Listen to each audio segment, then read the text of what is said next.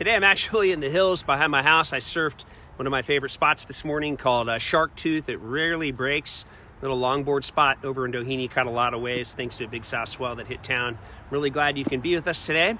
We're going to be in Ephesians chapter 2, verses 1 through 10. Thanks for joining along today. I believe this is our 169th episode of Bible on the Beach. We're just on a journey going through the Bible, trying to figure out each day something that God can say to us to encourage us, to build us up in our lives. That's why His Word is here. And so in that spirit, let's open up our hearts to what God wants to say to us today. Now it says in Ephesians chapter 2, verse 1, "And His fullness fills you, even though you were once like corpses, dead in your sins and offenses. It wasn't long ago that you lived in the religion, customs, and values of this world." So there's a lot going on here. And Paul immediately points out that we were dead in our spirits prior to us coming into union with Jesus, coming into relationship with Jesus. And so now that we have relationship with Jesus, we have new life, we have a new spirit, we have a new perspective, and we're to thank God for that every day. And he says it wasn't long ago that we lived in the religion, customs, and values of this world. So what Paul's saying here is that we have a culture that we all live in. And so my culture, for example, is in California, and I've grown up around the ocean and grown up around surfing. And so that's really part of my culture. It's what I know. We all have a culture. To deny it is to deny, living in reality. So one of the things we need to do in our life is we need to identify our customs, our beliefs, and our attitudes about things and get comfortable with them so that God can begin to use them and flow by the power of the Holy Spirit into our life. Now, Paul is saying that we were obeying the dark ruler of this earthly realm who fills the atmosphere with his authority and works diligently in the hearts of those who are disobedient to the truth of God. Now, what Paul is saying here is that prior to coming into a relationship with Jesus, that we were actually under the influence and the perspective of the evil one. And so Jesus gives us new eyes to see, new ears to hear, new heart to feel and be led by the power and by the Spirit of God in our life. And from that, all things become new. We're no longer slaves to anything except the power of the Holy Spirit working in us and through us in our lives. Now he says, the corruption that was in us from birth was expressed through the deeds and desires of the self-life. So the call to follow Jesus is the call to be unselfish. Now for some of us, we're unselfish more easily than others are unselfish. But regardless of what comes easy to you or what comes hard to you, God calls us increasingly into a life of others-centered living, a life of unselfishness, a life of having our life being poured out as a blessing and to other people and to help them be blessed in their life. He says, before we lived by whatever natural cravings and thoughts our mind dictated, living as rebellious children subject to God's wrath like everyone else. So we all have selfish inclinations that God wants to free us from. In fact, every day we just want to say, God, line my desires up with your desires. And as God does that, you'll really feel Him working and flowing in and through your life.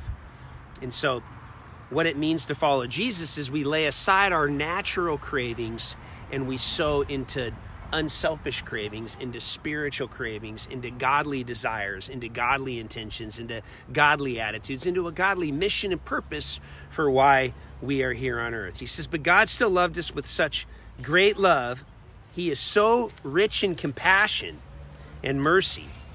Even when we were dead and doomed in our many sins, He united us into the very life of Christ and saved us by His wonderful grace. So God looks at us through His Son Jesus, and God looks at us through the lens of Jesus having paid for all of our sins. And God says, you know what, I'm going to do for you what you can't do for yourself. I'm going to help you out even though you're not able to help yourself. That's why he sent Jesus, to make us right, to give us a right relationship with God, to give us a perfect relationship with God, so we don't have to strive in our life, but that we can accept God's grace. Grace is getting what we don't deserve. We don't deserve the life we have. We don't deserve the blessings that we have. But God gives them to us, and then he watches to see what we're going to do with them. You know, every blessing that we have in our life, whether it's your income or your education or where you live or your influence or your culture, God looks to see how you're going to use it. Are you going to spend it on yourself? Are you going to spend it trying to help others? God keeps perfect score. You know, there's only one judge in the universe, and it's not you and I. It's Jesus.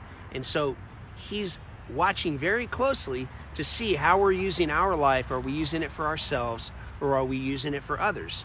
Are we using it to bless others? And the quality of our life is totally correlated to the amount of blessing that God is able to pour into our life to bless the other people that are around us. That's a godly perspective about life. He says in verse 6, he raised us up with Christ, the exalted one.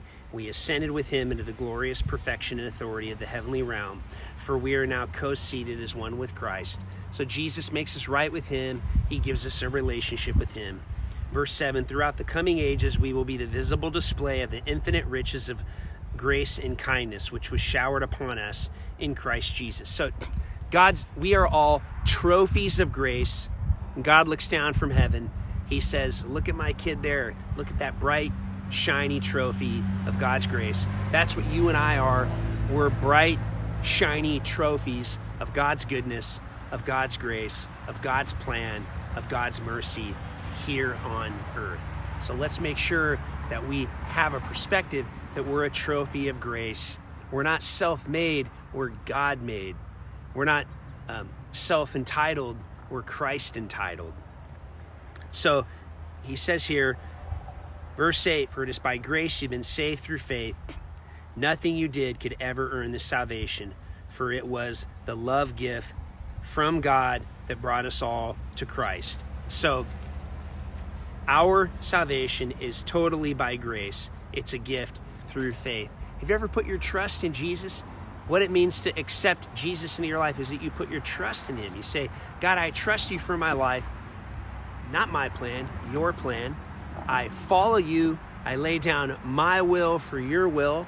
I lay down my path for your path. I lay down what I want for what you want. I'm following you. I'm not asking you to follow me.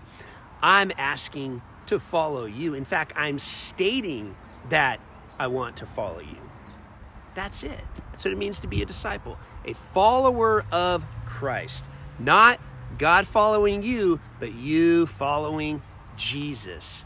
That's what it means to be a disciple, a follower of Christ.